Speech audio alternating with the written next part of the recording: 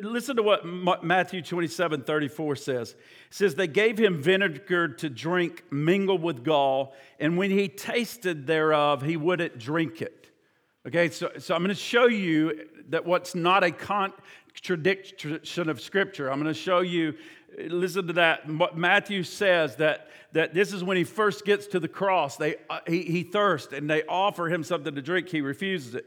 Mark 15 says, and they gave him to drink wine mixed with vinegar, or mingled with myrrh, but he received it not. Some of the writers call it vinegar, some call it wine, because there's really probably no alcohol contents in there anymore, hardly. It's just a cheap wine, what they call a cheap wine that's really become vinegar in a lot of cases. And then in Mark 19, it says, after this, Jesus John 19 is the really today's scripture.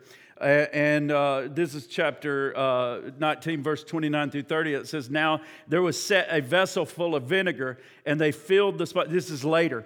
This is now. There's some words in here that really matter. And it says, now there was set a vessel full of vinegar, and they filled the sponge with vinegar, and they put it upon hyssop and put it to his mouth. And when Jesus therefore had received the vinegar, he said, it is finished, and he bowed his head and gave up the ghost. And so we're going to look at some of this today and see what 28 is the real verse we're going to hone into. Before that account, it says, and after this, Jesus knowing that all things were now fulfilled. That's a key word to why he receives this now. Jesus knowing that all things are now accomplished or fulfilled, that the scripture may be fulfilled. He said, now I thirst. And so let's look at this here in the Word of God. Let me pray and we'll dive into the scriptures. Father, we love you so much this morning, God. Lord, I just pray that you would just speak to us this morning. Thank you for the wonderful drama, God, that just was amazing, God. And Lord, just going to go with this message, God, about no more shackles, God. We're free. Whom the Son sets free is free indeed. And God, these statements on this cross were not random thoughts. They were not random statements. They were out of the heart of God. And Lord, your Son spoke them. And there's so much in these 7 statements that he knew as he fulfilled the covenant that was established and thought out before the foundation of the world. God, so much was going on this tree. And God, in this grave, and when he rose from the grave, that it's so powerful that when you get a revelation of this, God, it just causes us to never be the same again. And so, Father, just speak to us today. Speak to our hearts and change our lives through your precious word. In Jesus' mighty name we pray. Amen. Another scripture before we start is Isaiah 42:6 that we'll come back and kind of reference, just kind of to get these all in your head about this statement. He says in the Isaiah 42:6, he says, I, the Lord, have called you in righteousness and will hold your hand and will keep you. This is covenant, folks. This is what the Father's telling the Son. If you go and do your part, here's what I'll do for you. I have called you in righteousness, and I will hold your hand. I'm going to hold your hand all the way through. You do your part of the covenant, I will be with you. I'll never turn my face. Last week, my God, why hast thou forsaken me? I'll never turn my face from you. I'll be with you. I'll hold your hand through the whole thing, and will keep you and give you for a covenant of the people for a light to the Gentiles. And so we're looking today at this last, or this next to the last statement. But reason I say that almost the next to the last statement, really before he dies, because we've come to all these statements in which he's doing something, and now he's ready to yield the ghost up. He's fulfilling everything from the heart of God, and now he's about to do something. And so Jesus makes this. We know the first thing he said was, Father, forgive them. He was establishing forgiveness upon that cross for us, eternal forgiveness, not just a one-time forgiveness. He was establishing ultimate forgiveness on that cross when he said he was looking all the way and reaching back all the way to the original sin with Adam in the garden. He was dealing with that sin. He was wanting to pay the price for that sin to be forgiven, and every subsequent sin since then to be forgiven. And then the next week we saw that the two thieves are talking on the cross, and one of them says, hey, now that he's starting to catch a glimpse of what's going on, now that that forgiveness is established, now will you reconcile me to the Father? When you go into your kingdom, will you remember me? And he says, immediately today you'll be with me in paradise. We said that word paradise is literally the word Eden. It's a garden. You'll be back with me and my Father in right relationship. You can have relationship now that forgiveness has been established in the covenant. Now you can have relationship with God. And then we saw the next statement. He comes, woman, behold thy son, son, behold thy mother. Now he is going back and crushing the head through the seed of the woman, and he is establishing the family of God back in paradise, back in Eden. We can now have a right relationship with God. He's establishing his family in the earth. We can cry out, Abba, Father, because he is our Father. And then last week we saw, my God, he begins to, the darkness comes on the earth. He's quoted those first three. They're about us. Darkness comes up on the earth. This man's different. Something's going on. And then he emerges out of that darkness with these last four, and all the four, Margaret, come out of the Scripture. All the four come out of the Word of God. He's pointing us back to the book and saying, hey, this is all in the pages of the Scriptures. You need to, if you want to know what's going on and what's taking place here, I'm going to point you back to what my Father is doing. And we looked how redemption is taking place and how they would have known what's going on in Psalms 22 and these other places, that what's happening on that cross as he yells out, Father, forgive them. He's pointing them back there. You follow out that psalm and you begin to see, Angie, that, hey, his father did not. In fact, he goes on down and says, I will not turn my back on you. I will not turn my face from you. I will. You do your part. You do what you're supposed to do. We established this from before the foundation of the world. You've done everything according to the plan. How can I turn my back on you? And then we know Jesus looks to Peter and says, hey, I'm not turning my back on you either, Peter. You know, even in your moment of failure. And so we see he's establishing these things. And today we see that after that, my God, why hast thou forsaken me? He cries out something that's from the heart of God too. And it's, I thirst. I thirst. I thirst. And when you first look at this statement, a lot of times people are only thinking in the natural, and there is a natural connotation to it because he probably has had nothing to drink since the Last Supper. We see nothing recorded in the Scripture where Jesus, the last place we know is he is drinking and eating with the disciples Passover, and then we know they come at midnight, or they leave there, they go down to the Kidron Valley, they come up out of the Kidron Valley, and they go into a garden that's very familiar to him and his disciples, and there he prays. And he prays that night, great droplets of blood. And we know that about midnight, or a little bit before, he goes deeper into the garden, and that's where they come and they arrest him. We don't know. Did he ever have anything to drink? We don't know. But the fact is, we know they didn't cater to him. We know from the moment they arrest him, they're pummeling him. They're putting a crown of thorns on his head. They're putting clothes on his back. They're saying, all hail, King of the Jews, and all this great stuff. So I doubt they're saying, sir, are you thirsty? Are you parched? Would you like something to drink? And so here, the Son of God is literally on this cross. And at this point in the Scripture, if we take a look at it from the natural, we know that he is thirsty. We know that he is dehydrated, Amber. We know that just in the physical and the natural, that to be hit with whips on your back, 39 lashes on your back, we know that for the blood and the loss of fluids, that this man is dehydrated by the time he comes to the cross and comes to this place. Listen to what Psalm 69:21 says, because he's literally quoting this psalm right here. And it says this, they gave me also gall for my meat. Now remember, he's pointing us back to the Scriptures.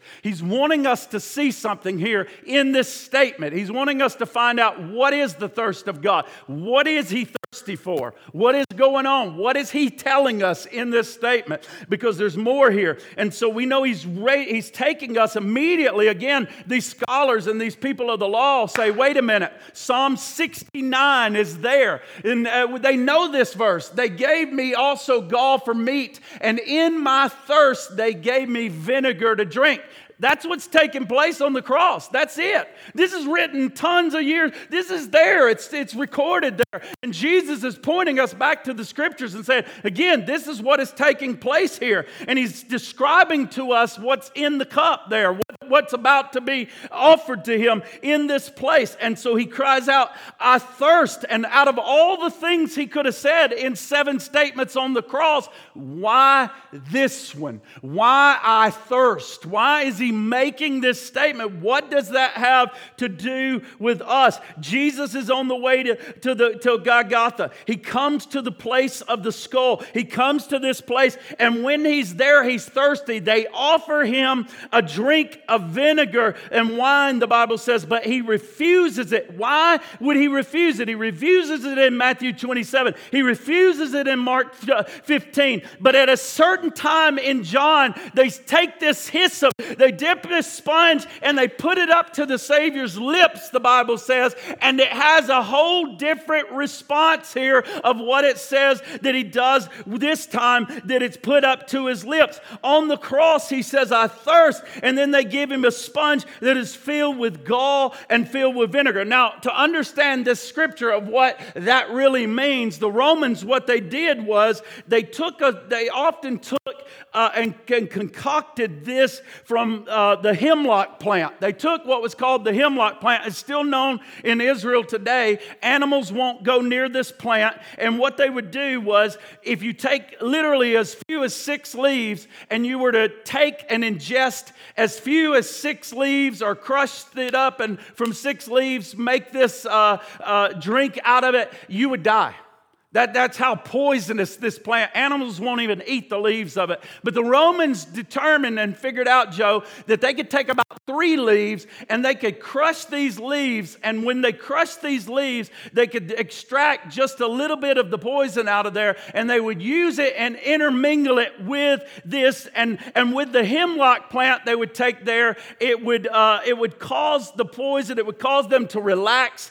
They also had mixed in myrrh with it. And the myrrh offered a bad taste to it, and it also was acted like a sedative. So there was one positive out of it is it could kind of act as a sedative and help somewhat, a little bit with the pain. But the bad part was the poison in there would cause a person to be asphyxiated, and for their lungs to literally, when they try to breathe, it would cause them not to have air, good air. And when you're on the cross, you're already suffocating and dying. So the Romans had it down to a science that if we don't want this guy to hang on a cross for 10 hours and we don't want to be here, I want to get home to my wife or whatever, they had ways that they could speed it up. They had ways that they could cause this person to be asphyxiated, cause them to go to death quicker, or they could cause them to be prolonged and suffer even greater. And so sometimes this would relax you, and because it relaxed you, you couldn't push up on the cross, you couldn't catch breaths, and you would die quicker. And so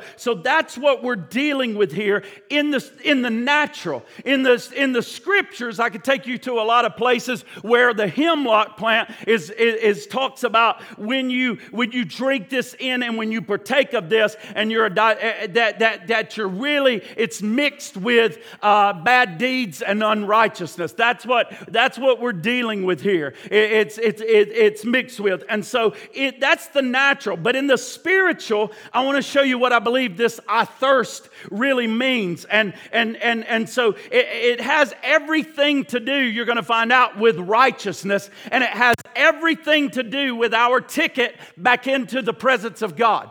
It has everything to do with our righteousness, and it has everything to do with our ticket back in the presence of God. We said, number 1, he's asked God the Father to forgive him. Number 2, he's asked that we be reconciled to him, and he's established forgiveness. He's established reconciliation. He has established back the family of God. Woman, behold your son. Son, behold your mother. And now, what does he have to do lastly before he yields up the ghost? He has got to deal with the unrighteousness that mankind has caused all the way back into the garden. Because what is the deal?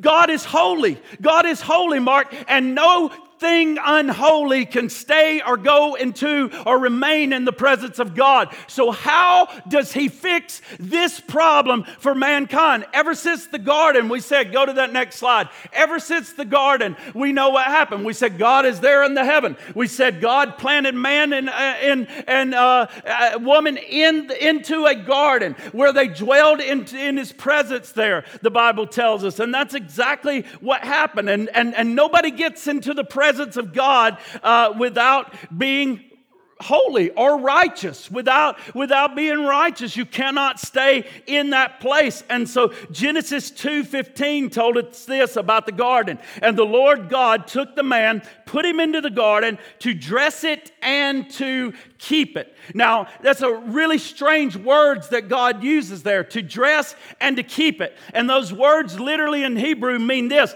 To dress it means to maintain it, and to keep it means to fight for it and to guard it. It's like an army fighting for what is there. It's like God has established His word there, and it's like an army that is now to stand on guard and to fight for what is there. And it's really strange that God would tell Adam to keep the garden because there's no enemies there, right? What are you going to keep? What are you keeping? What are you guarding if there's no enemies there? But little did Adam know that he was going to be tempted. And we don't know how long that temptation lasted, but we do know that temptation came. And we do know that the woman was tempted. We do know that the man was tempted. And for a period of time, they were tempted. And their faith began to become chipped away at until it was filled, and their hearts and minds began to be filled with unbelief and get to a place where they succumb to the temptation. So that's what they're supposed to be guarding the Word of God from. Temptation to advocate it, temptation not to believe it, temptation to go outside of it and begin to reason within themselves. And so all of a sudden they were told, you need to keep it, you need to guard it, but they let their guard down. The temptation wore them down unto a place where finally Adam sinned. Adam broke the righteous standard of God. That's the righteous standard of God that we have to stay in the presence of God. That's the righteous standard of God that you have to be in relationship and to be where God is. And Adam breaks this, and there was this battle that took place in that garden. Adam took the fruit. The enemy wore him down. The enemy tricked him. And then the Bible says it worked on his faith. It moved him to a place of unbelief. It moved him to a place of disobedience. He partook of that which was forbidden, which resulted in sin. And then the Bible says sin produced death in the next slide, or that slide. Sin produced death, the Bible says. And we can't go back and undo this or fix this because we have a problem with all of us. We are all sinners. We're all sinners. And now we're all unrighteous. And our righteousness is what? As of filthy rags. So here we are, and we've got this dilemma, and God has always wanted to rectify these things. God is good, and it's always been in the heart of God. Hey, He comes, He creates the world, He comes to the place, the world, when He was about to put man there, what does it say? The earth was void and full of darkness. And so God says, I don't like this. I'm going to rectify this. So He speaks the word of God, and He says, let there be light. Let there be this. Let there be that. God rectifies that problem. God is constantly rectifying. God says man's going to sin. God, so we read last week, before the foundation of the world, He decided that He's going to come and shed His blood. He's going to be the spotless, perfect Lamb of God. He's going to give Himself as a ransom. And so we know that He rectifies rectified that. He wanted to rectify that from before we ever were thought of. He's rectified or ever thought about coming into being. He is rectifying. He is setting that into order, and he is setting his face like flint, Peter, because he won't be deterred from that mission. He won't be deterred from becoming the Lamb of God who takes away the sins of the world.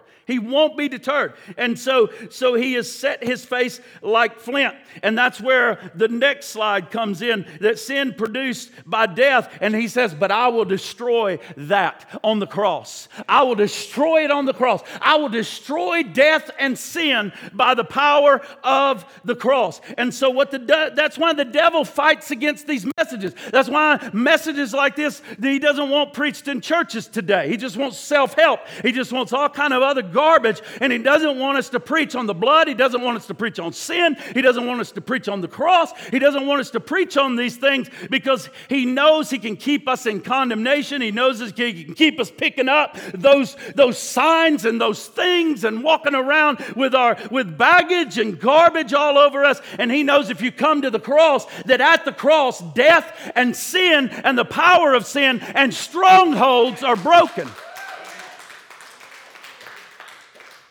And so he comes to the cross. He fights against this. Christ fights against it. The devil's trying to fight so we continue to stay in a certain state. And at this cross, Christ removes the power. And look at the next slide. And he does something very interesting, because before he goes to death and sin there's another man in another garden fighting for the righteousness of men, fighting for the righteousness of God. A battle of wills, so to say. This man chose his own will. Now there's a battle of wills. My will or God's will going on in a second garden for the righteous act of God that has taken place. There's a thirst in the heart of God, an ardent thirst in the heart of God to get this back, to get man back into the presence of God. It's been there since the beginning. It's a deep thirst within God's heart. It's there. It's been there. And so God has this going on here. There's this thirst created in His Son that is taking place in the garden because the Son wants to do the will of the Father. He wants to come and do exactly what has been planned from the foundation of the world. So there is this battle going on in this second garden, in the place called the olive press, in the place where the Son of God is in this place. And God said to Adam, keep this and fight for it. Fight for the word that I gave you. Don't eat of this or it will become disobedience and unrighteousness and you will die. This is a precious words that God has spoken, and you got to fight for them. You got to fight to keep it. And so instead of holding on to the word of God, instead of fighting for it, Adam eats, the Bible says. But we have a second Adam that has now come, and he has a different outlook. He has a different will. He has a different fortitude. He has come, and the Bible says in Psalm 40 something about this Adam. It says that it is written in the volume of the book, lo, I delight to do thy will, oh my God, yea, your law is written in my heart. So this second Adam has a whole different outlook on God's word, on keeping it, on tending it, on fulfilling it. And so he is here in this garden, and at a certain point we see the intensity of this battle that is taking place for the soul of mankind. And we see these drops of blood, sweat turning into drops of blood and coming down. The disciples are asleep, and all of a sudden he's in this garden, this second garden, and he cries out, Father, not my will, but your will be done. And he's fighting for righteousness. Righteousness so you can get back in and stay in the presence of God. And he wasn't going to let the promise that God had given him slip. He wasn't going to let the promise given him to slip away. Jesus laid hold of this book all the way through to the cross. And that's why Gethsemane, the second garden, is so vital, is so important, because the battle to keep the will of God was won in this garden. It was lost in that garden. It was won right here in this garden. So let's go back to the drink real quick before we end this and come to a close. If it is possible, he cries out in that garden, let this cup pass for me, and then let it pass, but not my will be done, let thy will be done. He says, I'm going to drink that cup because that cup is going to mean death. Now, this just exploded into me, and I don't know why it didn't know this before, but Jesus is a righteous man. And Brother Barry, you'll know this because I know what you stand for and what you preach. A righteous man can't die. There's no provision in the Word of God for a righteous man, because a righteous man can't die. If Adam had never eaten of that other tree, Adam would still be alive to this day. Okay? Because he would be eating of the tree of life and he would just continue to live. Adam disobeys, he eats that fruit, he dies. Jesus, this really just says, I don't die, I lay my own life down. Why? A righteous man can't die. Jesus has never sinned. If Jesus continues going on, that just like blew my mind, like fireworks going off in my head, that this man, unless something happens, he's going to keep on living and living and living and living because he's a righteous man. There's no provision for a righteous man to die. He's going to live forever because he is. But something's happening. He's thirsting. Something is happening. This represents, the Bible tells us so clearly in Amos. If you don't believe it, look at Amos 6:12. It says something about this hemlock plant. It says something about this myrrh. It says something about the gall. It tells us something about what he's going to drink in and taste for us, and what's in the cup that he's going to drink in order that he can lay his life down, deal with the death of mankind, and raise his life back up again. And listen to what it says. For you have turned judgment into gall and the fruit of righteousness into hemlock. That's the cup he's going to be given with the drink of the sponge. It's this mixture. It's a mixture all throughout the Bible. It's understanding that the contents of it is physical. It's a hemlock plant, but it represents gall. It represents bitterness. It represents unrighteousness that produces death. That's what's in the cup, folks. It's symbolic of, I'm going to drink that which produces death in mankind, so that mankind, I'm going to taste death for them so that they can taste life. Amen? And as a righteous man, he can't die, but he will drink the cup, which represents unrighteousness and wrong judgment and sin. It represents the fact that he has to die. So he's walking up to the cross. He's walking to the place of the cross. They offer him this mixture. He will not drink it because the time was not right. He had not fulfilled everything from the Father. He's still got to cry out, Father, forgive them. He's still got to cry out, today you will be with me in paradise. He's still got to cry out, my God, why hast thou forsaken me, and established these things. He's still got to say, woman, behold thy son, son, behold thy mother. And he's still got to cry out for the thirst of God to be established for our righteousness. And then at a certain point, he's going to take the cup that will produce death, and he's going to drink the cup. John 19:28. He had spoken to his mother, my God. And after this, look at verse 28. Jesus, knowing all things were now accomplished, and that the scripture might be fulfilled, he said, I thirst. And the moment that he drinks this and accepts this means that he is going to die. That's why he doesn't take it at first. The moment this touches his lips, it is symbolic of the fact that I am now drinking the unrighteous cup, that I'm now ready to lay down my life. Everything the Father has asked me to do, I have now done. I am going to drink the dregs of sin for mankind and humanity. I'm going to lay down my life, and you're going to hear in the next couple of weeks, it is finished.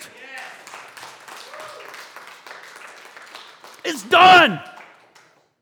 The covenant, the agreement, man's sin problem, man's locked outside of the garden, man's not being able to live in the presence of God, man being unholy and not being able to be righteous in fellowship with God. It is finished.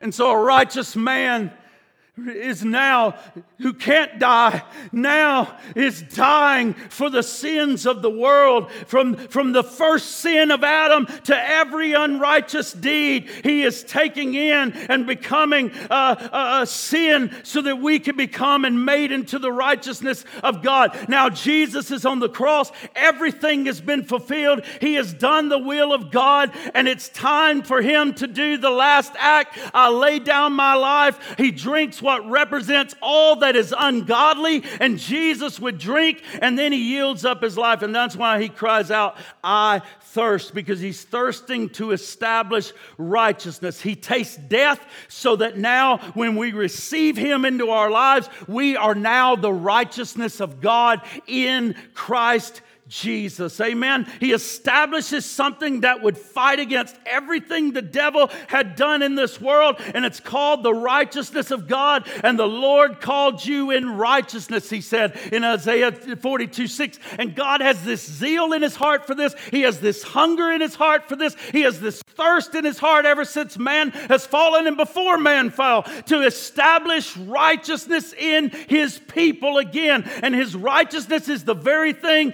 that allows us to go forward in this life, and we are insulated in the righteousness of God. That's why we can live in a perverted, sick world and still be righteous, because he has covered us in his righteousness. He has filled us with his righteousness. They that hunger and thirst after righteousness shall be filled. Amen? You're filled.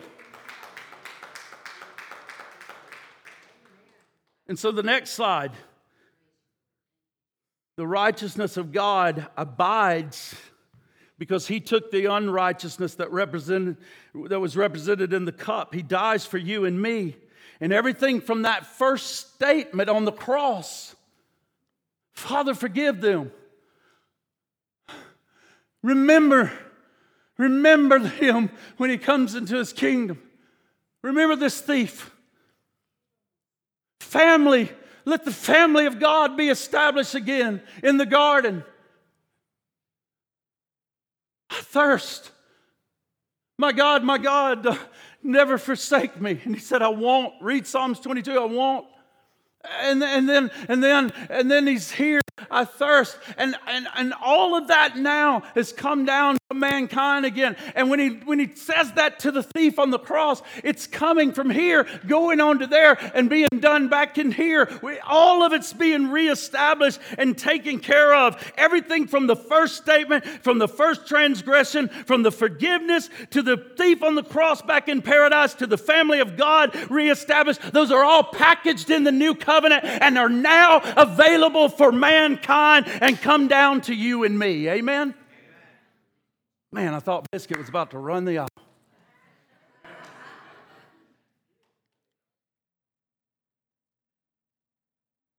And so now all these things from statement 1 to statement 5 are given to us as gifts.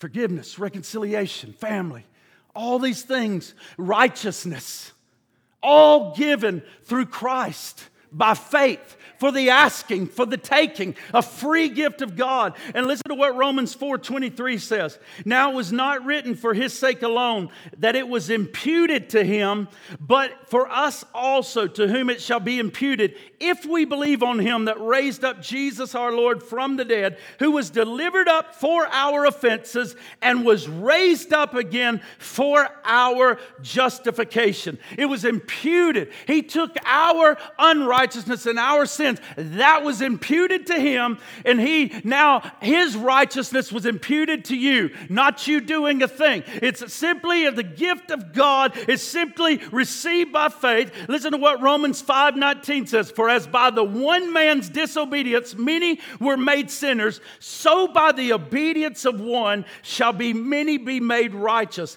That as sin hath reigned unto death, even so might grace reign through righteousness unto eternal life by Jesus Christ our Lord. When Jesus comes into your life, He brings His righteousness into you, and our righteousness is exchanged to Him. He takes away the unrighteousness, and that's why Matthew 5:20 tells you, and you ought to take this to the bank, for I tell you that unless your righteousness surpasses that of the Pharisees and the teachers of the law, you will certainly not inherit the kingdom of God.